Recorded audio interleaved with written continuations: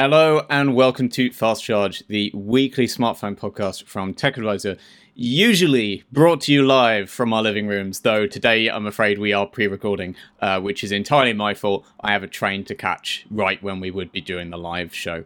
But we are here mere hours before when we would be recording it, and I mean, inevitably something massive breaks in the next 4 hours, and we look like total chumps for not discussing it. Or, you know, saying something directly contradicted by new facts that emerged today. But we'll see how that goes. I am joined, as always, by Lewis and Toddy. Hello. How are you both doing? Good, thank you very much. It's sunny, so way better than normal. Exactly, It is sunny. Love And it. sunshine nice. makes it all better, doesn't it? Everything. Sunshine in the later nights fixes everything. Yes. We are all we're all around London in what's been a weird week of pleasant weather, which is, I would say, an anomaly for London in the spring. Uncharacteristically so, yes. Yeah. Very, very nice. I was a bit worried. So my train later is I'm going to Amsterdam for the weekend. And when I was looking at the forecast before, London was going to have a blinder and Amsterdam was going to be a little bit worse. Good. And it looks better now. Amsterdam now looks like it will, but it's still actually going to be a little bit cooler than London is, which feels perverse to me. I thought I was going to go for a weekend and get better weather. And actually, I'm going to be a few degrees cooler than I would be if I just stayed at home, which is a bit annoying. No, but I can relate to that because I'm going to the coast at the weekend and I expected nice sunshine and hot weather as well. But yeah, it seems that London has the best weather. Even within the UK. Yeah, it goes down to about 13 degrees. And I'm like, no, this isn't what I was promised. I'm away for the weekend too, but I haven't bothered looking. I was just like, I'll assume it'll be like this. We all gotten this wrong. Okay, let's get to what we're actually going to talk about. So, 3 big topics today. The first one, we obviously have to talk about the Nothing Phone 1. I have to make the joke. We always make it. There's nothing to say. The Nothing Phone 1 has been announced. We know that Nothing are working on one, but we don't actually have that much more info than that. But we will talk about what we do know. We are also going to talk about the Realme GT Neo 3, which has had its official launch in China, and Realme promises it will be launching internationally. So we'll talk through what we know about that phone. And then finally, we're going to turn to the iPad Air and the iPhone SE, because Lewis and I have both been playing around with those respectively and have our thoughts. I don't think either of us are quite at full review stage, but we're going to give our impressions, and then we can finally move on from me ragging on the iPhone SE every week. Before that, let's go through some other bits and pieces. OnePlus has finally announced when it's launching the 10 Pro worldwide. It has really dragged its feet on this one. It's been about 3 months since the Chinese launch. But the company has confirmed that next Thursday, the 31st of March, it will be unveiling the OnePlus 10 Pro to the Western world. It's going to be an interesting one, given we already know absolutely everything about the phone and all they can tell us is the price. But I'm sure they'll still take about 45 minutes to get around to doing it. Oh, yeah.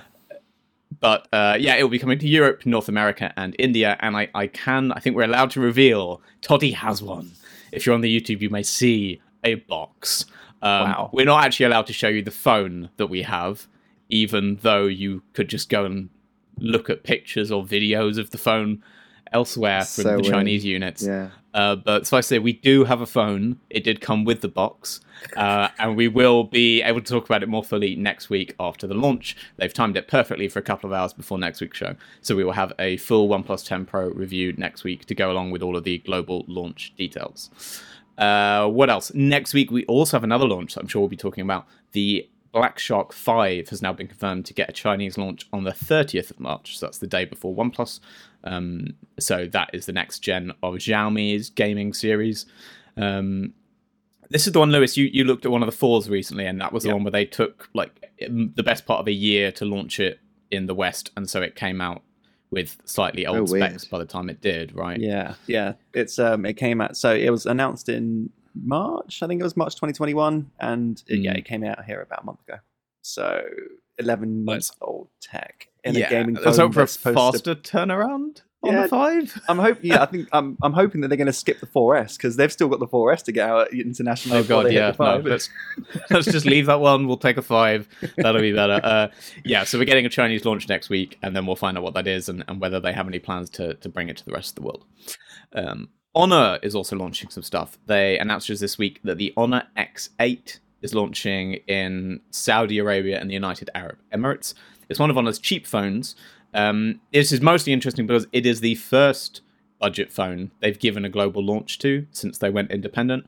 They've really focused on the kind of upper mid-range and flagships in terms of their global models, whereas this is a phone that is around 220 euros in terms of price, getting a not quite a global launch, but an international launch. It's a good sign that Honor is ready to expand its lineup internationally, which is a good sign for them. They actually also have a launch event next week, the 29th of March. So that's the day before the Xiaomi one. That's a global launch event, not a Chinese one. We don't really know what they're going to be revealing there.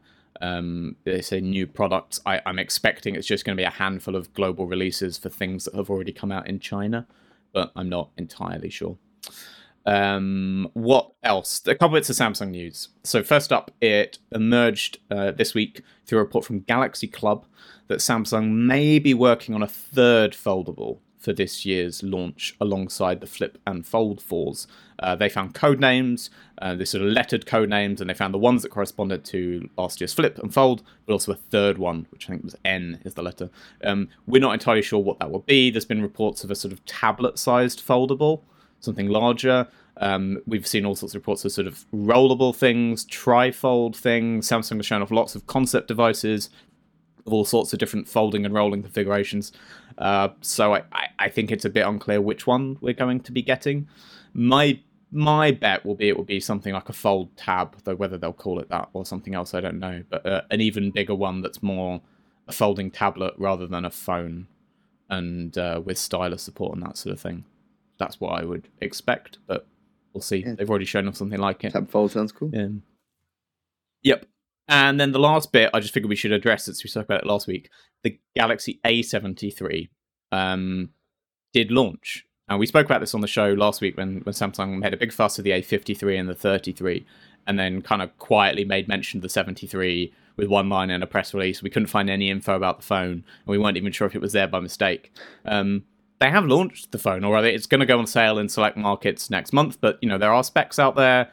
It is official. It's still really unclear why they've just quietly mentioned it to some in some country and not really given it any real attention. It looks pretty similar to the 53. The main difference is it jumps to 108 megapixel main camera, which is also a jump up from what last year's 72 had.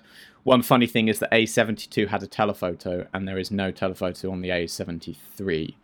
So it's in some ways a little bit of a downgrade from last year's model, maybe. I feel like this makes sense. I think it's probably them positioning it as a slightly upgraded version of the A53, bringing it closer to those and further down away from, say, the S21 FE in terms of their lineup. Because I always thought the A70s were always a bit too close to the flagships in terms of their pricing and the specs they gave them. There was at least one year, where they did like the A90 something. A90, the A90 5G as well, when 5G was still pretty new. Yeah. And that was right up in the flagship pricing, even though they branded it like a mid-ranger. Very strange. But yeah, so we're still not really sure where the A73 is coming out. Samsung just says select markets from April 22nd. I would hazard a guess the way they've announced this means it's really only coming out in a couple of countries, and maybe it'll be in India or Malaysia or somewhere, or maybe one or two European markets, I don't know. But I suspect this isn't getting a wider release because otherwise they would have made more of a fuss about it, right? It was the most footnotey footnote of a footnote initially. It's so strange. Yeah, very, very odd. But it is real. It is on the way. Okay, let's talk about nothing. Carl Pei held the first sort of a roadmap event for nothing, where they were supposed to confirm their product roadmap for the year along with some investor discussion. What it really ended up being was them talking about the phone that we all kind of knew they were making, the worst kept secret in the tech industry. What surprised me is actually this wasn't really a product roadmap event at all, because we didn't get any other product roadmap. I assume they are launching other things, but they didn't give us a roadmap of all the things they're going to launch, which is what a product roadmap is. I emailed the PRs said afterwards. One product they're going to launch. Yeah, I emailed the PRs afterwards being like, there was mention of a roadmap at some point, and I don't feel like we got that in the event. So do you have any more information about what that might mean or look like? It's especially odd because we'll get to this, but a big thing of what they Carl wanted to talk about was like ecosystem and that being a big part of their strength. But that only works if you have other products. Yeah. Like, and without even announcing anything else they're planning to make, not even confirming a second gen of the headphones or anything like that. It's a little hard to take that at face value. But anyway, so Nothing is going to make a phone. To no one's surprise, it will be called the Nothing Phone 1 with the 1 in brackets. And technically a just like the lowercase Nothing p on Ear the 1. phone. Yeah, but we all ignore that. No That's one, fine. No one write that. The Nothing Phone 1 is going to launch summer 2022.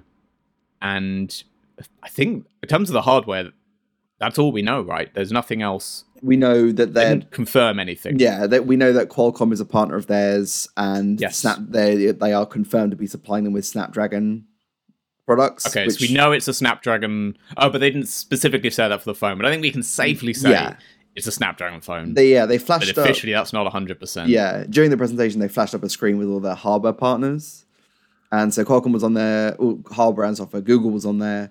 Visionox, which does displays, and Sony, which obviously in this context is probably Presumably the camera cameras. sensor. Yeah, exactly. Yeah. Samsung, I'm curious as to what that means then, if it isn't displays, unless both Visionox and Samsung are display suppliers. I don't know what else Samsung might be providing. True. I don't know what other bits. Yeah, unless some of the sensors on the cameras are ISOCELL sensors from Samsung.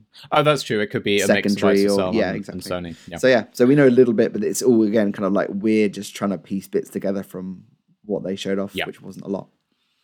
And then we've got this kind of stick drawing illustration of Cryptic. what could be the back of a phone.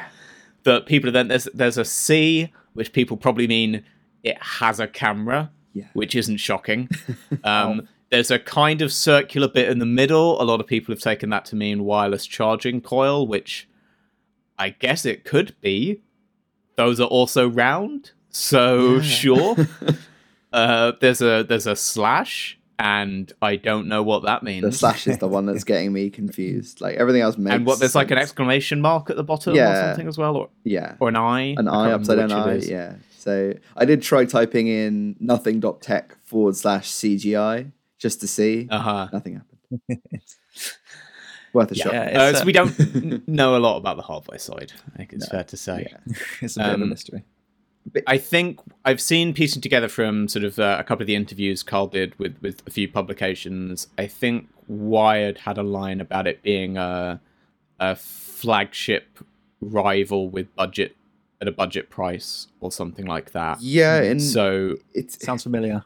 Yeah, I mean, there's so much of this sounds so familiar. I feel like this might be his MO now. It's just like he likes to exist in that space where the startup underdog narrative is at play and fans get on board, because you don't get fans in the same way when you're like a big company like Apple or Samsung. Yes, you have fans obviously, but the relationship is very different and a lot more passive. And I think maybe there's something about having that high energy fandom that maybe he likes, and that's why he's basically carrying across stuff that we've seen him do before to Nothing with this phone launch. The marketing stuff here is all straight out of the OnePlus playbook. Yeah. And I don't mean that as a criticism, because it worked very, very well for them, for OnePlus. But it looks very clear that a lot of that approach that OnePlus took must have come from Carl or from the people that Carl has taken with him to Nothing. Because the approach is very, very, very similar. Lots of early hype, that obviously gradual drip feed of information and really pitching it as disruptive and undercutting people and that kind of thing. I mean, that's definitely what we'd expect in terms of that flagship killer space, because to some extent that's what the Nothing Ear 1 headphones were all about. They were what? In the audio space. £99 euros? Yeah. Yeah. But, packed in wireless charging and ANC and waterproofing that other brands would charge $300 to get those features in, or something like that, or at least $200. So they were really making a big effort to undercut a lot of rivals while delivering a lot of the sort of big features that people look for. So I'm sure we'll see the same kind of thing here in this phone. What's interesting is the way... I'm very careful about this because I don't want to play too much into the hands of Nothing's hype machine. Carl Pei says that their plan is to take on Apple. which is interesting because it's probably not even close to being true. Well, there's a couple of things that came up in his presentation and also in that roundtable I mentioned, I think, a few apps back as well. Yeah. His quote is, there is no alternative to Apple with regards to ecosystem, which is just, even... It's a bit of a blow to his former colleagues at OnePlus. Yeah. And also, even if it's not a lie in his own eyes, it is then blindness to companies like Samsung and Huawei, who I'd say are very much all about their ecosystem. You could very happily buy a full set of Samsung tech. Yeah. Be in that bubble and be very happy, have a lot of that same smoothness Apple gives you where things just pair together and work together and all of that. It is just bluntly not true to say Apple is the only real player in that space anymore. And he talked... It was true. That was true 5 years ago. Oh, yeah. Right? That it's not 5 years ago anymore. Yeah. That's how time works. And the Android side has caught up here. Yeah. And I'm sure Carl knows that, but it's a marketing line, right? It puts them in, as you said, they want to be in the underdog space. They want to be in a David versus Goliath fight. Yeah. And it's way easier if you've only got one Goliath. The narrative is clearer if it's us versus Apple disrupting the space. Whereas if you're like, oh, it's us versus the 4 or 5 companies that exist and do this well, just is a much less clean line to go with. They're kind of trying to form their 1942 advert trailer. Yeah. In them, they're trying to kind of formulate that. There was iteration, and he wanted innovation and paradigm shifts, all these kind of terms and phrases that we've heard from Apple, namely. And fundamentally, and I know we're probably going to get onto this, the other thing that we do know is that it's going to be running on Android, so it, in and of itself is going to be a familiar experience to some extent, and therefore very much an iteration on Android. What's interesting is, so they confirmed it's going to be on what's called Nothing OS, and it'll be an Android skin. That is what's funny here to me, because there's a lot of talk about how it's going to be, game-changing and innovative and all this stuff. They didn't show a lot. They didn't show any hardware to reveal what might be the innovations there. All they showed is the software, where there weren't many innovations. It's an Android skin. It looks a bit different to some other ones we've seen, but honestly, so much of that, when you look at it, is really just the wallpapers they chose to put on the phone and the font for the the font choice, and things like interactive widgets, which okay, cool. Other brands do that too. Apple does that. Vivo does that. This isn't. Nothing there is really game changing, and it's kind of interesting that what they chose to show, I don't think played into their strengths all that well, and I'm a bit confused by the choices they made about what to reveal and what not to reveal, I guess. Yeah, and like they talked about the fact that Nothing OS will be very lightweight, so they're not going to double up on apps a lot. You can get a lot of Google apps first and foremost. They talked about consistency, so like the lock screen clock, the always on display clock transitions to the lock screen clock, transitions to the home screen clock, and that is like the same place and same font, so that you have better kind of telegraphing of where you are within the UI without like excessive animations, which is also something they want to pare back on. I think the other interesting thing was the plans with Nothing OS as its kind of release. Which was that they're not going to... It doesn't launch with the phone. It launches ahead of the phone. Kind of like how Android releases and iOS get announced before the hardware is there necessarily. But they're actually going to push it out as a launcher available for select models. They haven't said what yet. It'd be funny if it was only OnePlus phones. Yeah, exactly. But so they're just going to release it as a launcher. And I don't know if this is a publicity stunt where it won't be supported past the Nothing phone's launch, or whether it's just going to be an option that other users of other Android phones can use this launcher.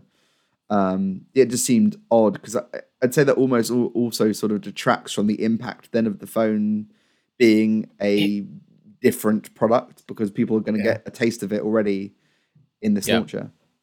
It also really opens themselves up to issues. Yeah. I reviewed the Nothing Ear 1, the headphones, and I broadly liked them, and I thought they offered a lot for the price. They were good value. I liked the design for the most part, with a few reservations.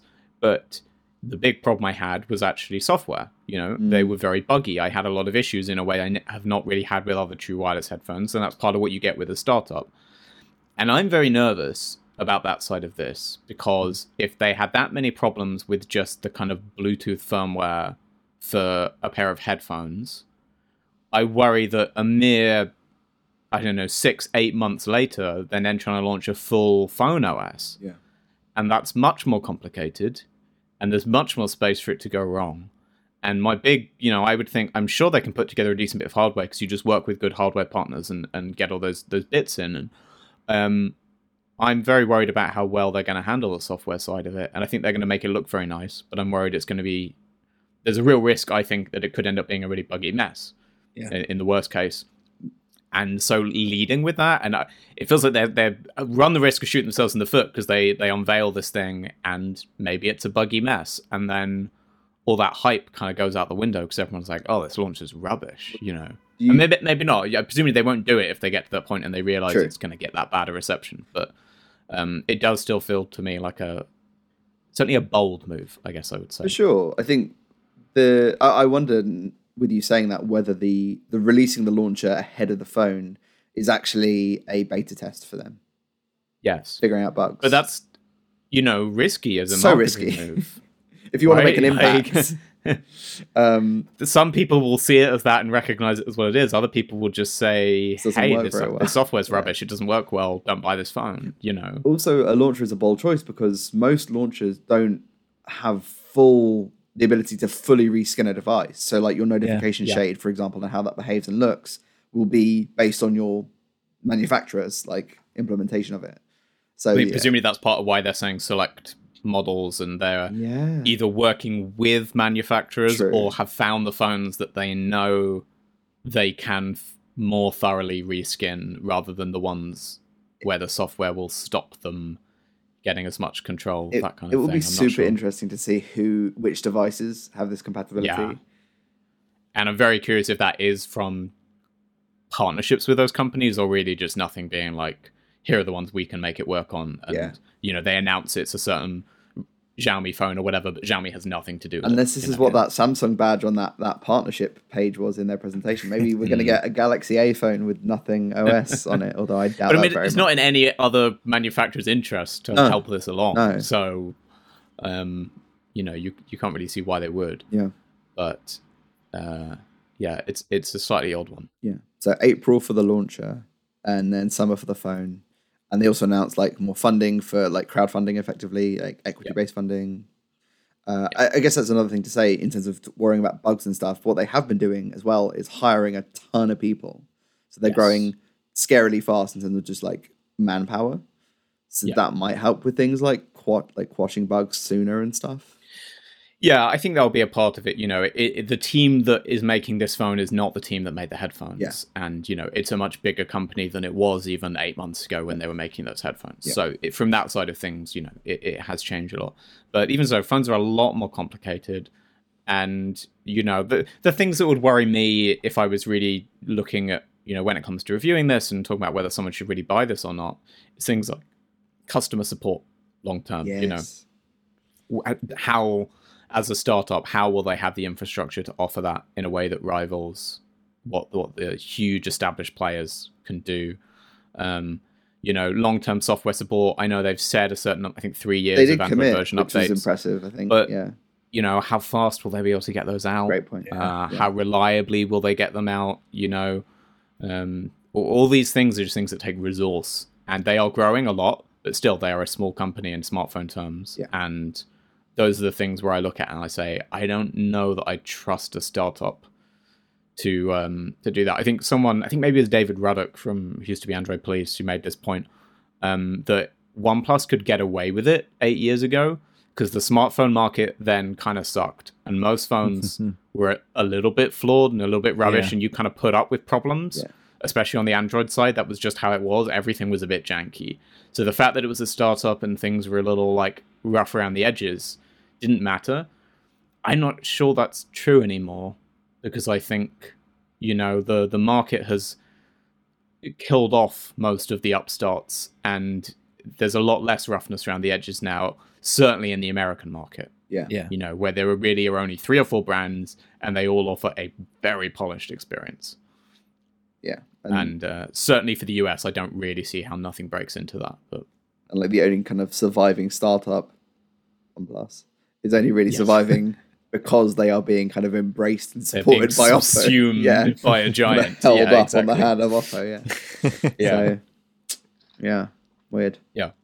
So, yes, Nothing Phone. We will find out more in April when we get our hands on this launcher, and then yet more as we get close to the summer. I have no doubt with the way they operate that between now and then we will have monthly announcements on single specific Just like features and specific partnerships and that kind of thing. So we're going to drip feed of stuff on this phone. I don't want to sound too down on it. I think we've been a bit, maybe a bit negative in this segment, but there's potential here, and I'm excited.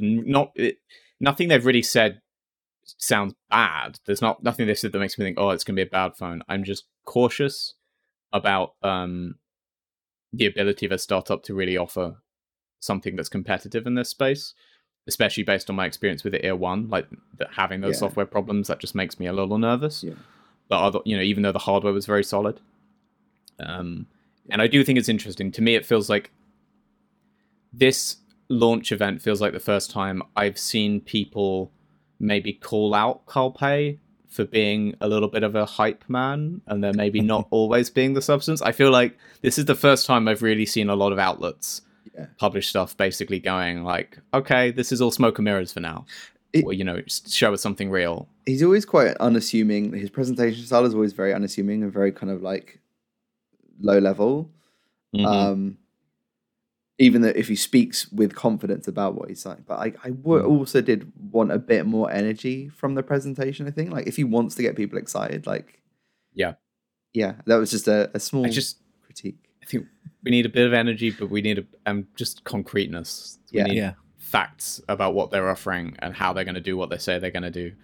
I think even if they had teased the phone in a bit more of a tangible way, that would have just helped, just that little bit. Just this weird kind of glyphs... And cryptic image doesn't really inspire, I think, fans in the way that the corner of a phone shrouded in darkness would have done. Yeah, exactly.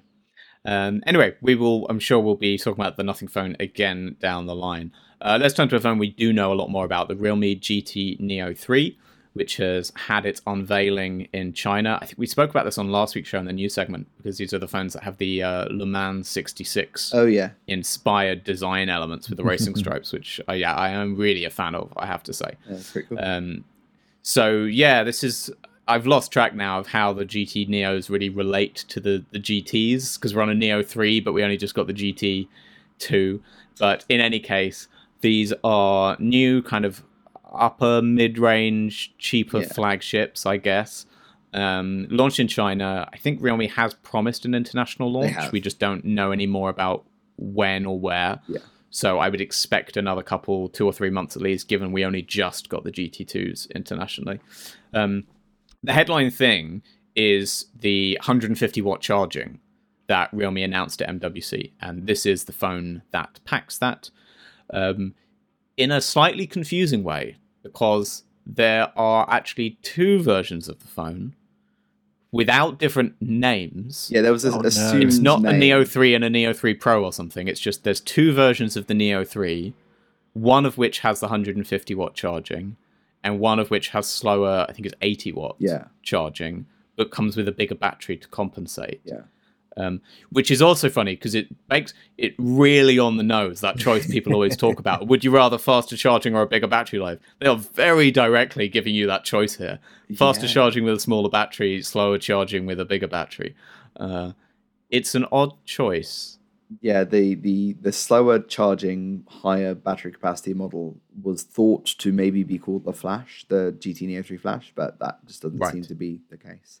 So it just has a slightly different model number. It's RMX 3562 rather than 3560. It is a branding mess, and I would put money on the fact that only one of these comes out globally. Yeah, and it's got to be the 150 I cannot watt, see right? both these models hitting. I would actually say I think it might be the slower charging one. I mean, if I was putting money on one, I would actually go for the slower charging, larger battery, because I think the more I've been using phones like the Pixel and the iPhone 13, like I think I prefer not having to worry about finding a charging point more often than refilling quickly and then having that convenience. So yeah, for me, I'd actually go with the less exciting one. Yeah, I just think from what we've seen, a lot of brands seem to make more of a fuss of fast charging for the Chinese market. Sure. And I wonder if it's seen as a bigger selling point there than it maybe is globally. And even the fact that they have two versions, I immediately think, right, they have a limited supply of the charging tech or the batteries or whatever. You know, some bit of this, they have a shortage, and that's why they're not making the launch fully that. Yeah. And again, that makes me feel like, right, well then the more regular model will be the one that gets the wider release. I mean, who knows? Fair. You know, we'll find out. I mean, we're talking about slow charging and the bigger battery. It's 80 watts. It's 80 watts. Yeah, it's almost double the S22 Ultra. Like that's still pretty fast. And that is the speed that Oppo put in the Find X5 Pro. That's 80 watt wired, you know, and very, very, and that's their absolute top tier Oppo flagship has the same charging. So it's hardly sluggish. No. Yeah, I think for a battery. Oh, actually, I don't know for that size battery. How big is the battery in the Find X5 Pro? Is it the same? 5,000. So it's the same battery size and charging speed as this slower version of the Neo 3. Yeah. They say Realme say the 80 watt one gives a full charge, so that's 5,000 milliamp hour full charge in 32 minutes. I can believe that. That sounds the good. 150 watt is a full charge to that slower 4,500 milliamp hour. They said a half charge in 5 minutes. What's the full charge? charge is probably around 15. Yeah, it's such a cheeky metric though, because if you don't know about how phone charging works, it's not a linear progression. So but that is good. Like, you know, for a 4.5 milliamp hour battery, you should be able to get most of a day with 5 minutes. That's mad, because you could plug the phone into the charger and then go and make a cup of tea or go to the toilet and come back, and you've got most of a day's charge from doing that. Yeah. And we talked about this. Scary. Yeah, we talked about this when Realme first announced that they were going to be introducing a product with this charging tech as part of the UDAC Ultra Dart. Talk myself into a corner now. Ultra Dart something, some sort of standardized body for phones that charge between 100 and 200 watts. But they also talk about the fact that after 1,600 charge cycles, the battery should still have 80% battery health, like 80% capacity of its original size, which is well above the industry standard from what we've seen from numbers quoted by Apple and even Oppo. Actually. Even compared to much slower charging devices. It's funny. This was the point with it was that funny thing at MWC where on the same, like an hour after Realme made that announcement, Oppo made its announcement with the exact same tech, obviously. But yeah, it was the interesting with Oppo where basically they said they announced the 150 watt version, which they said is coming in a OnePlus phone. And that has the same promise, 1,600 charge cycles still at 80%. And then Oppo announced 240 watt, insane charging speeds. But with that one, made no promise about that longevity. Yeah. And so you can kind of see they're working on building that into the faster standards as they go. But they're not, you know, they can go even faster, but without the kind of protection that they've managed to figure out for this 150 watt speed. So it's interesting because it does seem they clearly recognize that people are worried about this with fast charging and that they need to offer peace of mind that, no, these fast charging speeds aren't going to kill your device. They aren't going to kill your battery over time. How true that is, it's one of those things. It's impossible for us to test it because we can't review one phone over 2 years to find out how well the battery holds up. You know, so you kind of have to take Oppo and Realme at their word on it. But so yeah, otherwise we should talk about what else the phone offers beyond that charging. Even though that is kind of the main hook. That is the only difference in the specs between these two versions. To simplify things, I think. So otherwise there is just. Everything else about the Neo 3s are the same, whichever one you get. It's just battery size and charging speed. So they run the Dimensity 8100 from MediaTek. I think this is the first phone to announce. It might be the first 8000 series phone at all, because they announced, I think, the 8000 and the 8100 together during MWC. Actually, one of the Redmi K50s. Right. I think the regular Redmi K50 might run the 8100. Oh, right. Okay. Right. Fine. But it's I might be wrong. Pretty rare right now. Yeah. So should be it's 5 nanometer, should be a good upper mid range lower flagship again right in this space. I think it's it's exactly what you'd expect them to be offering here. It feels like it's not the fastest chip on the market, but it will be very, very good, and I think more than enough for most people. Up to 12 gigabytes of RAM and 256 gigs of storage. 6.7-inch AMOLED 120 hertz refresh rate display, just FHD plus not QHD, which they put on the GT2 Pro was higher resolution, wasn't it? For sure. But this drops down. But again, I think that makes sense for where it is. And then camera-wise, it's a 50 megapixel IMX766 main sensor, and then just an 8 meg ultra wide and a macro. Which again, I think that's close to the regular GT2. Yeah, the display and the display and the camera system look like the same as the GT2, from what I can gather. Yeah, I don't know whether they are different, like actual sensors, but the numbers suggest it's the same. And Realme is known for reusing a lot of sensors across multiple devices. Yeah, though the design of the camera module is different, Yes. so it is tweaked. It's not a total just like parts reuse kind of situation. It looks decidedly Xiaomi 12. Yeah, I thought Yes, that. it's very similar. The two lenses are horizontal underneath rather than vertical, but it's got the same thing of that one big sensor and two other lenses below. Design we should talk about more because I think it's great. I understand why they've put out a boring black model as well, but man, surely everyone's going to want these racing stripe ones because I mean, I say that I know actually all the stats say otherwise. Everyone will buy the boring. That's why there's always a black one because that's surely the one that sells. everyone should want these cool racing stripe versions, which look great. There's white with black stripes and blue with white stripes. Yeah, so the Le Mans is the blue one, and the white one is called Silverstone. At least that's what the machine translated name is, which is the British racetrack, for those who don't know. Yeah. And then the other one is, again, machine translated, so I don't know if this is the correct name, but it's called Cyclonus Black. Wow. Which I hope that is the real name, because that's ridiculous. Yeah. And you know I like ridiculous phone color names. So. Yeah. But yeah. No, I mean, I love these finishes. Yeah. I think they're a great evolution of what we said this before, but a great evolution of what they did with that first GT, the yellow with the black stripe, that then a design language they just kind of abandoned, and it's taken them a year and a half to come back to it, but I'm really glad they have. And actually, in being less garish in the colors, I think this could appeal more widely. Certainly say the white one with black stripes. Yeah. That's actually fairly subtle's maybe not the right word, but it's fairly restrained. It's you know, not really bright and bold. It's nice colors, just it has a bit of a pattern to it, a bit of a design to it, rather than just a single block of color. Yeah. And if anyone was wondering, it is glass backed. I wasn't sure initially when I saw the images whether it was actually a plastic back or something, especially as the GT2 series had plastic, but biopolymer. But these are just back to AG glass, which is what they call it, which I think means it's a slightly textured, slightly fingerprint resistant finish. In China, they also introduced a pair of Realme Buds 3 Pro, I think they're called, with the same blue with the white racing stripes finish. So you could pair the new Buds 3 Pro, which they launched, I think, at MWC or around MWC, with the Neo 3, which is cool. That's cool. Yeah. Yeah, I like the look of these. I hope we don't have to wait too long for a global release, and I do hope we get that 150 watt model, though I'm a little skeptical that we will, internationally speaking. Yeah. One other... They better release the good finishes. Yeah, if for we sure. just get the black one globally, it'll be a tragedy. Yeah, it's like, well, why even bother? The one other kind of slight hardware difference is that the 80 watt model goes down to 6 gigs of RAM, so you can start at 6, start a bit lower, whereas the 150 watt only starts at 8, so it's immediately pricier. Then that's like a tiny thing. Oh, there's another weird thing, which is the display technically has a secondary chipset, imaging chip. Yeah, which I've not really come across before. It's meant to support the GPU to ensure a solid 120 FPS in certain games. So they said they've got just over 20 games optimized for this feature. In China, it's actually going to be the official gaming phone for this competition for Honor of Kings or something, I think the game's called.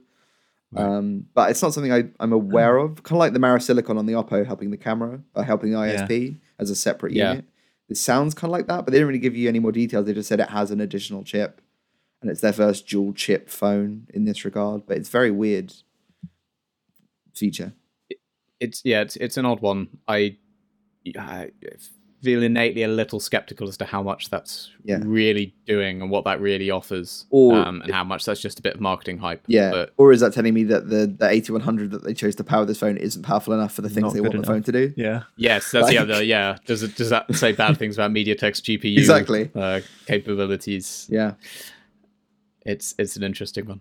But yeah, so GT Neo 3, it is, I'm not sure if it's out now in China, but it's certainly sort of launched and will be available soon if it's not already out. Yeah, I think it's on pre-order right now. Yeah. And yeah, they have promised international launch. We just don't know when, but we will make sure to chat about it again on the show when we know more about that one coming out to the rest of the world. Finally, let's go back to Apple for the last time for a while. We are going to talk about the iPad Air and the iPhone SE. Lewis and I have both had our hands on the new bits of Apple kit. I've only had the SE for about 2 days, so I can talk about it a little bit. But this is by no means a final review from my perspective. Lewis, you've had the iPad a bit longer, I think, to be fair. I've had it, I think it's just under a week, actually. So yeah, a little bit longer to play with it. So I've got some opinions. And some of them have been picked up on Twitter. Let's start with the iPad then. We should probably start with Creekgate. I don't know. Yeah, what are we calling it? I don't really know what it is. Hashtag Creekgate confirmed. Yeah. Lewis has accidentally been sort of swirled into an industry drama around whether the iPad Air really creaks when you squeeze it. Because some people reported that they had iPad Air units of the new one where they could feel a flex in the back, the back material, and hear that flex. Lewis has the same problem. And not everyone does. Some people don't believe it's real. I know. Is it genuine conspiracy? I'm so excited to be a part of it. Is it a discernible creak that you could pick up on the mic, or is it is it more like a sensation? Like I was about to say, the creak isn't the problem. The audible creak isn't the problem. I think that's what a lot of people took from my tweet the other day, and I was complaining about the noise it makes. The noise isn't the problem. It's the fact that I can feel it flexing under my hand as I'm holding the iPad one hand. Yeah. I can feel it now. I can feel the components hit as I go like that. Like it is such a flex. And yeah, I noticed it as soon as I got it out of the box. Really? Like, before I saw any reports of this online, I thought I was going a bit crazy. So I was like, whatever. But then I started seeing the reports over the weekend. I was like, there's something to this. And it does seem to be just the blue one this is an issue with. Oh, interesting. What? Yeah. There's no official confirmation from Apple about any of this or anything like that. And officially, the dimensions are the exact same. So this shouldn't be a problem, which makes me think it's just a manufacturing issue with the blue finish. Like the blue production line has an issue in it. I can it's around this Apple logo here. Like just the lightest bit of pressure, I can feel whatever it is that's underneath it there. It's horrible. I mean, it's not a problem once I put the case on, but sure. You know, I'm media. I got the case for free. Like people would have to buy this separately. This is the standard thing that you'll get, and this does not. A lot of people won't buy a case for their iPad if they're planning to use it mostly at home. You maybe just don't buy a case for it, right? Yeah, so exactly. Yeah. Well, how much is the case? Just looking. That is a good question. Actually, I don't know. I know they're not cheap cases in an Apple case. Sure. You keep talking. I'll look it up. Sure. I just wanted to kind of clear that up. There is a flex on my model. I have emailed Apple with a video and kind of asking for a comment on it. They haven't replied yet, but I'm hoping that they're going to send something in the next few days, because if not, I'm just going to discuss it in my review. Rip them to shreds. Yeah. But I do want to say, because our colleague David at Macworld UK, he also has an iPad Air. He's got a different color one. I think he's got the Starlight one. He says does not have that problem at all. Yeah. Right. So it's clearly not all of them, as you said. There seems to be this color split. I'm not even sure if it's probably not all blue ones. No, it's not. I don't know. But yeah, I mean, this stuff happens, but it's especially for a company like Apple. It's funny for something like this to make it out, and you'd feel a little peeved if you dropped $600-700 on an iPad that bends. The official case is $79, £79. There we are. I knew it wasn't cheap. 89 euros. So yeah, not cheap. Yeah. So I mean, aside from Creekgate, Bendgate, whatever you want to call it. Don't say Bendgate. No, don't say Bendgate. No. Aside from that, I think it's a nice tablet. It's fixed all the complaints that I had with the last gen iPad Air compared to the newer iPads, where it didn't have the 5G that everyone else had. It didn't have the center stage camera tech that even the entry level iPad had. It's got those things now. So it is, in my opinion, even though I haven't reviewed the put pen to paper yet, this will be the iPad that I recommend to most people. I think it's it's got the best balance of features, and you've also got that lovely Apple M1 at the heart, which is has been an iPad Pro / Mac chip, up to this point. So to get that power is really nice. You're seeing I think they said up to 2 times graphics performance, and then kind of around between 1 and 2 times in the CPU department as well. I think it's like a 60% increase in CPU. I mean, that's as someone who you say it's the iPad you'd most recommend to people or recommend to the most people. Yeah. As someone who I don't know Apple's iPad line kind of intimately well. I always have to double check what they have at each tier when I'm covering them. Yeah.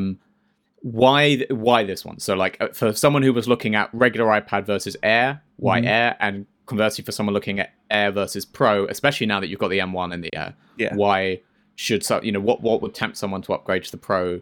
And conversely, why should they not bother upgrading? Because the Air's got it covered, Yeah. Let's start with, I guess, iPad to Air, and then. So from iPad to Air, the main perks are obviously the updated design. You don't have the home button; it's nicer, clean design with the Touch ID built into the bar, touch in the button. But for me, it's more the accessory compatibility. So you've got the Apple Pencil 2 support, which snaps onto the side really nicely. It is the 2? Okay, interesting. Yeah, it's not the 1; it's the 2nd gen Pencil. This is an iPad Pro. It's got magic keyboard I'm interested support. in that discussion when we get there. Yeah, it's got magic keyboard. Like it is an iPad Pro. Yeah. What's the screen size? 10.9 inches, 0.1 inch off the 11-inch iPad Pro. Incredible. So wow. And it costs a good couple of £100 less than the iPad Pro as well. So do you know what? There is, unless you really need the 120 hertz ProMotion from the iPad Pro, there is no reason to get the 11-inch Pro. Wow. Right now, you can get the iPad. Is that Air. the only meaningful difference between them then? 120 hertz on the Pro? I mean, they both got M1. Yeah. They both got Apple Pencil 2. Yeah. They both got the new design. Magic keyboard support. Basically the same screen size. Magic keyboard support. Cameras, I guess. I think Mini. Oh yeah, I think Mini LED is. I can't remember if it's still exclusive to the 12.9 inch model or if the 11 inch. Mini LED is well. only the big one. So that's not even. I don't think that's not even a thing. It. Yeah. So yeah, that. It does have center stage on the camera. It does have center stage. Yeah, 12 meg. Which that's a new thing. Would be a big part of what would feel like the camera difference there. Yeah. So just ProMotion in the cameras then? The rear cameras? Yes, the rear cameras. Oh, LiDAR is on the Pro models. Yeah, but, and that. I mean, who really cares about LiDAR? Is it USB-C? Yeah, USB-C. Oh, wow. With a 2 times improvement over USB, like in the data transfer department as well. So it's quick USB-C. Yeah. Okay. I'm curious. Do you know, in terms of leaks, because again, this is not something I follow closely, do we have any sense in the leaks of what Apple is planning for the next small iPad Pro? Because obviously these are so close, and you have to think they must have something up their sleeve for the next gen to pull that up a tier and away from the Air, right? Yeah. I mean, the only thing that I've heard so far is that the smaller model will get Mini LED in the next model. Yeah. I mean, is that enough to tempt you from an iPad Pro with the 120 hertz as well? I mean, for some, if you're like a creative, then quite possibly. In fairness to Apple, it does, not to dig them too much, because this does get to something we've talked about before, which is making the Pro models genuinely feel like they're for pros, which is that kind of, if you really feel like, well, for my work, I need 120 hertz, I need that top mini LED display quality if and when that comes in on that size. If you actually use the rear cameras, if you use LiDAR, those are all things people are more likely to use professionally than they are personally. Exactly. And so I could, you could make an argument that this is them genuinely positioning, right, well, no regular consumer should bother looking above the Air. As a consumer, you're picking between like regular iPad mini or Air. Yeah. And then pros, just decide, will you benefit from these pro level features? If so, pay an extra $300 and you get them. And that kind of makes sense. But it does only really make sense if it's your company paying for it rather than you yourself, right? Exactly, yeah. I'm also excited because there's a rumor. This is a very early rumor. They don't know if it's coming to iPad OS 16 or, whatever. They just said it's in development at the moment. And it's the ability, so when your iPad is connected to a Magic Keyboard, it turns your full screen apps into floating windows like a full desktop operating system. So kind of like Dex. Yeah, but they're saying it's going to be exclusive to M1 iPads. So this will be this iPad and the Pros. So this is why I'm kind of like, with that in mind, this is the future-proofed iPad now. out of all the iPads. This is the one that I'm like, okay, if you get this, you'll probably get all the features that are going to be rolled out for the next few years. And so it's just it's a nice keyboard. It's a nice tablet. I like the accessories that come with it. The Magic Keyboard is still, top notch. I think is in terms of keyboards for the iPad, it is great, and the trackpad support is nice as well. It's just it ticks a lot of boxes for a lot of people, I think, and in a way that the pros don't quite do these days, especially with the price that they're costing these days. Do you feel like the price performance upswing versus the standard iPad is valid as well? Because obviously I know you get like the productivity, I feel, is the biggest gain there. Yeah, so they during the presentation and the briefing that I was in, Apple said that they're kind of, it's targeted towards students, gamers, and content creators, people that do need a fair bit of power to kind of run the games and run the apps that they want. So if you need a fair amount of power on a daily basis, then the iPad Air is the one to go for. But if you're just on an iPad because you want to just go on the internet and play a bit of Candy Crush, you don't need the Air. You can just go for the entry-level iPad. It just, as you were saying, it depends on what you're going to use it for. I think Apple's done a good job of positioning the iPads. Now, there was a while where they're kind of all blurring into one. Yeah. And aside from the Air to 11-inch, I feel like they're all they've got their place now. Yeah. And it will get blurry again when they give the regular iPad the redesign. Yeah. Oh, yeah. Yeah. I just had a thought. If and when they do, though, I mean, not looking at the iPhone SE, you could imagine them taking the same line with the base iPad and saying, "Hey, it's the iPad with a home button. That's what it is. That's the familiar option." Yeah, and Lightning for all your Lightning accessories, your Lightning card readers and whatnot. Oh, and shit, headphone jack. Does the Air have a headphone jack? It's a good question, actually. No, it doesn't. So base iPad does still, right? Never even thought about that. Yeah, well, there's I never remember to check anymore. Apple's conditioned you to not think about it now. This is it. Yeah, I just don't think about headphones. I've made the move to wireless headphones probably in 2016, and I haven't looked back. So now I'm just like, whatever. Doesn't really enter. No headphone jack here. So that is one plus of the entry level iPad if you've got wired headphones still. Cool. Shall we talk about the iPhone? Yeah, let's talk about it. I guess we've got to. Yeah. In a way, you don't even want to dwell on this too long because I think we've spoken about the iPhone SE before when it was announced, and a couple days of use haven't significantly changed my mind about what a it shock so far. This is I don't know, it's a pretty clunky phone to me. I made a point of switching to an iPhone for a few days beforehand to get myself... I'm an Android user. I use Android, 11 months of the year. So I thought I wanted to make sure I wasn't going to come in and just be fed up with iOS and knock the phone for iOS frustrations that aren't actually faults of iOS, but are just because I'm not used to it. Yeah. So I switched to the iPhone 12 for a week beforehand because I was in a break between reviews and spent a week on the iPhone 12 ready to switch. So I got back in the swing of iOS and got that muscle memory back. Of course, that then still scuppered me because I switched to this and immediately started trying to use the iPhone swipe gestures. I was going to say, do not work. Where's Control Center? Not up there. Yeah, exactly. So it's still really confusing if you're switching. And of course, I guess almost everyone buying this phone will be coming from another iPhone with a home button. Yes. That is the phone. Anyone looking at this is someone who is already using an iPhone with a home button. And so they don't really have that problem necessarily, but it is strange. Man, that screen feels small. Oh, yeah. And again, this is coming from a 12, so not coming from, the phone I was on before was the Xiaomi 12 Pro with a big display. I dropped down to the much more compact iPhone 12, and still coming from that to this, man, the screen is small. And I like the fact that the phone is small. And this is what I said about the SE before. The size of the phone I love. And if, it's pretty similar dimensions to the 12 and 13 mini. And that size with a full display, brilliant. I totally get that. I haven't reviewed either of the minis myself, but I can totally see how that would appeal. I think I'd still probably long-term find that too small a screen size for me, but I can totally get why for other people it would be great. But this screen is tiny. It's frustrating, just to the point where you're kind of, scrolling the web now. It can't fit, Sure. There's lots of web pages where it just cannot fit everything on the screen that it needs. Content has It's evolved. just not built for, content has been designed for bigger phones than this, and it can't keep up. You're scrolling through a web page with an embedded tweet, and the embedded tweet fills the whole screen, and you can't even scroll properly. Things like that. I suppose that's partly to do with the resolution as well, because it's a very low res display, isn't it? Yeah, it's 720p. But it's ironic when I am assuming a subset of users who would prefer the home buttony older style iPhone are older users. This is the thing, And this is why I really object to the argument that, it's a great phone for older people who don't have to learn a new system. It's like, no, it's tiny and low resolution. This is an awful phone for older people because they will really struggle with that display. Take it off our chart.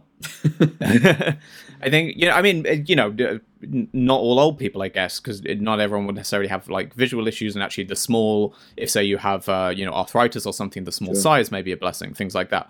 But I think for a lot of older people, they would really find this too small. They'd want to crank up the font size and all that kind of stuff. Okay. And that would just make the display even harder to use because of its size.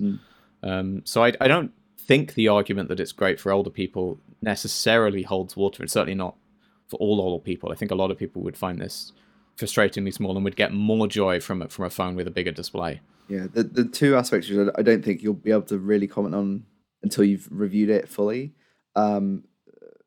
Firstly, their battery life. I'm curious how the chip with that set of specs paired together works out battery life wise. But I don't know where you're at now after 2 days of use.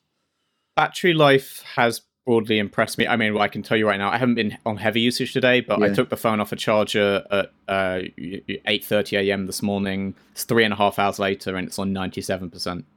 Pretty good. So it's dropped 3% in 3.5 hours. I do think, battery-wise, this has impressed me so far. I need to have a proper go of just not charging and see how long it lasts, but I think this is a full 2-day phone. Oh, nice. I was at the end of the day on 60%. Nice. Last night. So I do think if you wanted to not bother, you could probably make it a full 2 days. I wonder whether there's going to be a more pronounced disparity there when you do high-end stuff on that hardware, whether it has more of a toll than it might otherwise for the small battery that's in there. Yes, I haven't been pushing it in terms of gaming or anything like that yet to try that side of it out. It also has the funny thing where it probably won't have the same camera battery drain as other phones because it's not doing anything as intense because they've not given it access to a lot of the more computational stuff that the chip powers. I can confirm there is no night mode here. Maybe that's a battery thing more than there was something about the night mode in the briefing that we got, which is on background and not allowed to be quoted. but Apple said that basically, if you want night mode, you have to go for one of the other models. Like they just, how when you ask, it's just a shameless thing about them setting the portfolio. Exactly, they understand exactly where you're coming from, but you get the market in line back, and if you want night mode, go for another phone. That's Apple's line on it. But that's it. I mean, that's my view on this whole phone is Apple has not designed the best iPhone it can offer at $400. No. It's designed the $400 iPhone that best suits the rest of its product portfolio. Yeah. And I get it. It's a company. That's how it's going to operate. What's funny is, there's such a sharp disparity here between what best suits Apple's product portfolio and what best suits customers. Because the obvious thing is to say, if the SE basically in most people's heads is A, cheap, and B, small. And those are the two things people look for in an SE. Whenever you ask like regular people, that's what they associate it with. And, they could take the 13 mini and drop down to a slightly older chip, more basic camera setup, things like that, and deliver a small, cheaper mini phone that would fit that cheap and small thing.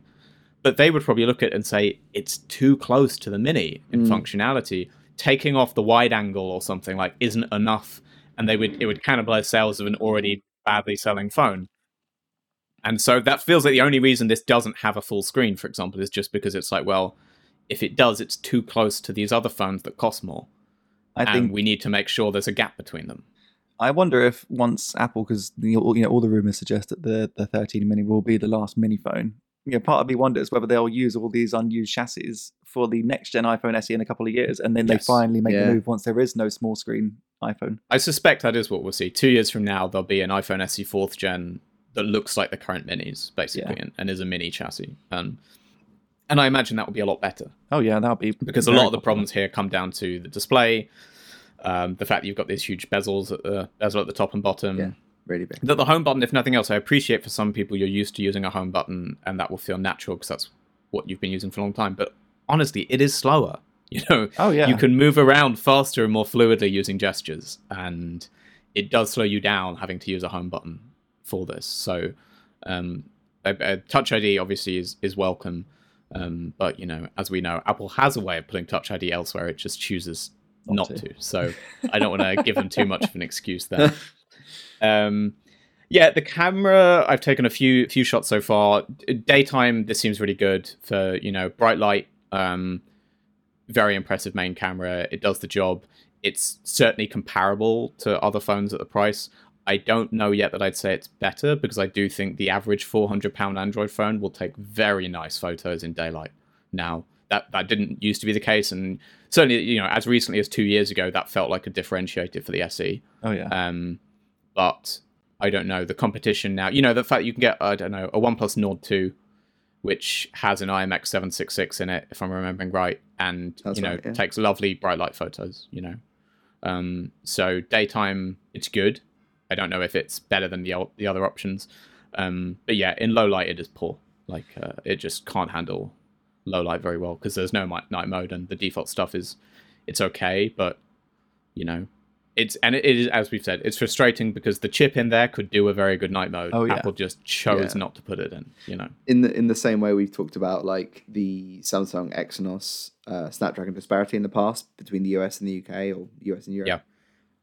That seems to be the thing I'm getting just from looking at like other bits of coverage. Namely, the US is glowing on the camera, generally speaking. Like obviously it's not perfect, but far more positive because the context is in that market. What do you have? Like the Pixel 5a kind of is in that space. Maybe much, yeah.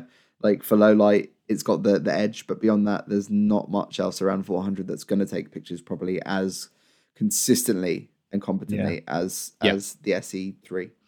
I'll be curious when we get the chance to see how the Galaxy A53 compares. Yeah, you know, again around the same price. Market, yeah. That also has the benefit of OIS on its main sensor. Is it OIS? Did the 8 not have OIS either? The iPhone 8?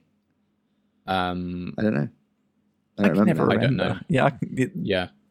Apple certainly doesn't tout OIS on this, so I don't think I don't think there is OIS on the SE. But I think with Apple, the electronic image stabilization got too good at one point, and everyone was like, sure. Is this EIS or is this OIS? Like, I don't know what kind of magic they do with their stabilization. One oddity I will note is performance has been okay, but not amazing. It's too much power for those pixels. It just can't handle it. Yeah, I can't explain it yet, and you know, I may just be a couple of anomalous things, but for example, I was using Duolingo last night, and it stuttered like mad. Really? There was lag trying to use Duolingo. You know, when the audio clips were meant to play, there was a half-second delay before the audio started playing. When I was selecting icons on the screen, half-second delay before they'd get moved up. And again, you know, I was using Duolingo on an iPhone 12 the day before, smoothly, flawlessly, perfectly. So it's not a Duolingo optimization thing, obviously. But there, and then I've also noticed on Twitter, it often really struggles to load tweets properly and render them properly. And I've had a lot of blank tweets filling up my home screen, which again, didn't have on the iPhone 12 beforehand. Yeah. Moved to this. I'm getting all these performance and software problems. It would be interesting to know on the development side, the way Apple pushes out developer kits. They're obviously pushing apps to be optimized for the aspect ratio and the resolutions of their all-screen iPhones. So maybe 16:9 apps at that resolution are just getting left by the wayside. And so these optimizations, these updates are actually hurting apps that are having to fit onto the SE screen size because it's not something that developers are accounting for nowadays. It's not a priority anymore for them. But I think it's important because it's obviously a big part of the selling point here, a big part of the thing. It is the unique selling point of this phone at that price is it has a flagship chip, because you are not going to find an Android phone at this price with an 8 Gen 1 And if they do start to come out later this year or something, they'll be really compromised somewhere else in order to make that work. So no one else can match there. But if you're not actually going to get that performance, I mean, I haven't benchmarked it yet or anything like that, and I'm sure it will run well in benchmarks. And day to day, I'm not saying it's laggy and stuttery all over the phone, but I was just very surprised to hit 2 of the apps I use daily and find that 2 of them are really struggling to run well on this phone, and something's gone wrong. That is interesting. I mean, I want to know how much RAM's in the iPhone SE as well, because that's going to be a big difference. It's apparently 4. 4, yeah. So it's 1 up compared from the to last 3 one? on the previous. Yeah. Oh, right. So that shouldn't be the issue. I know from an Android side, 4 gigs of RAM doesn't sound like a lot, but iOS doesn't need as much, so that should be fine in theory. So when do you guys think you'll have your respective? Because you've only really just got these products, right? So in terms of reviews, do you think? Yeah, I think mine's going to be. I'm aiming for mine early next week. I'm going to have the weekend with it. Have a few final thoughts. Give Apple a few more days to see if they want to respond to my creaky back, and then if not, I'll write it next week. Yeah, I'm similar. I got the phone on Tuesday. I put my SIM in it Tuesday night, so I've only had really a day and a bit on it so far. So I think next Tuesday, next Wednesday, I'll be taking it with me this weekend for put it through its paces traveling, and that means I'll try a lot more different photography stuff and put it through some tests there and give the battery life a good run as well, because that's always a bit more demanding. But I'm actually I was not expecting to love this phone, and I'm honestly more down on it than I even expected to be, because I've also had these performance issues, which was the one area I thought, well, at least I know it's going to be like rock solid there. I don't remember you mentioning that with the last SE as a thing that happened. No, the last SE, I had no complaints there before. It was obviously like, well, it nails that because it's got the latest chip, and this should be nailing it as well. So it feels a bit screwy that I'm having those problems, because you definitely don't feel like it should be. That shouldn't be the area this is weak on. It should be one of its absolute strengths. I feel like you could update your mixed signals on the SE with all these new... It's even worse than I thought. But no, I mean, maybe I got unlucky, and I'll have to check if there's either app updates or an OS update that I need. So, I haven't sort of dug into those problems to see if they're fixable and if there's something else going on. And I haven't seen widespread performance problems elsewhere. So I don't want to, throw it under the bus too much on that level. I think broadly it will still be a pretty smooth phone. But it's funny to see any issues at all there, because, with Apple, it just works, right? That's the thing. That's what you think. Yeah. I also actually, the other thing, when I got it, our photographer had set it up for testing, and I wanted to reset it to log in by myself. And genuinely, it took me about 15 minutes to reset the phone, because it kept hanging on the reset page and would not reset. And I just kept having to close it out, turn it off and on, and keep trying different ways to get it to reset, because it just wouldn't do it. It sounds just like they need to push out like a little iOS fix. I feel like there's a iOS level bug with that. Yeah. Something is not entirely happy on this phone.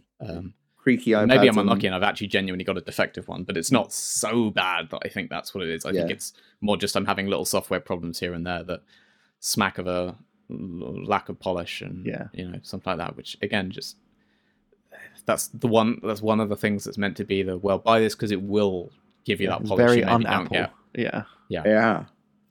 So a little bit down, even in ways I didn't think I'd be down. But the flip side of that is, I will confess, when I was out yesterday, I took a few photos and was like, oh, fair play, the camera's pretty good. And I wasn't sure it would be, because the sensor's very old and the lens is very old, and that's all old hardware.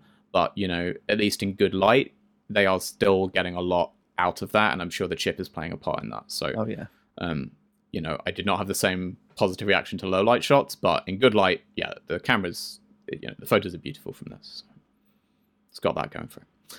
Cool. I think that will do us for this week. We will be back next week. Back to a live show, hopefully, unless something else goes wrong. We will be talking about the OnePlus 10 Pro next week. Toddy will be able to give a proper review of the phone after it's launched. Don't open the box. Don't open the box. I've got to cover emails from the PR within hours. We'll talk about the OnePlus 10 Pro. We'll probably talk about the Black Shark 5, since that's also launching next week. Maybe whatever Honor has up its sleeves. We'll have to see what they announce for us. Until then, thank you for watching and listening. And we will see you next week. And, like and subscribe and all that nonsense. Cheers. Bye.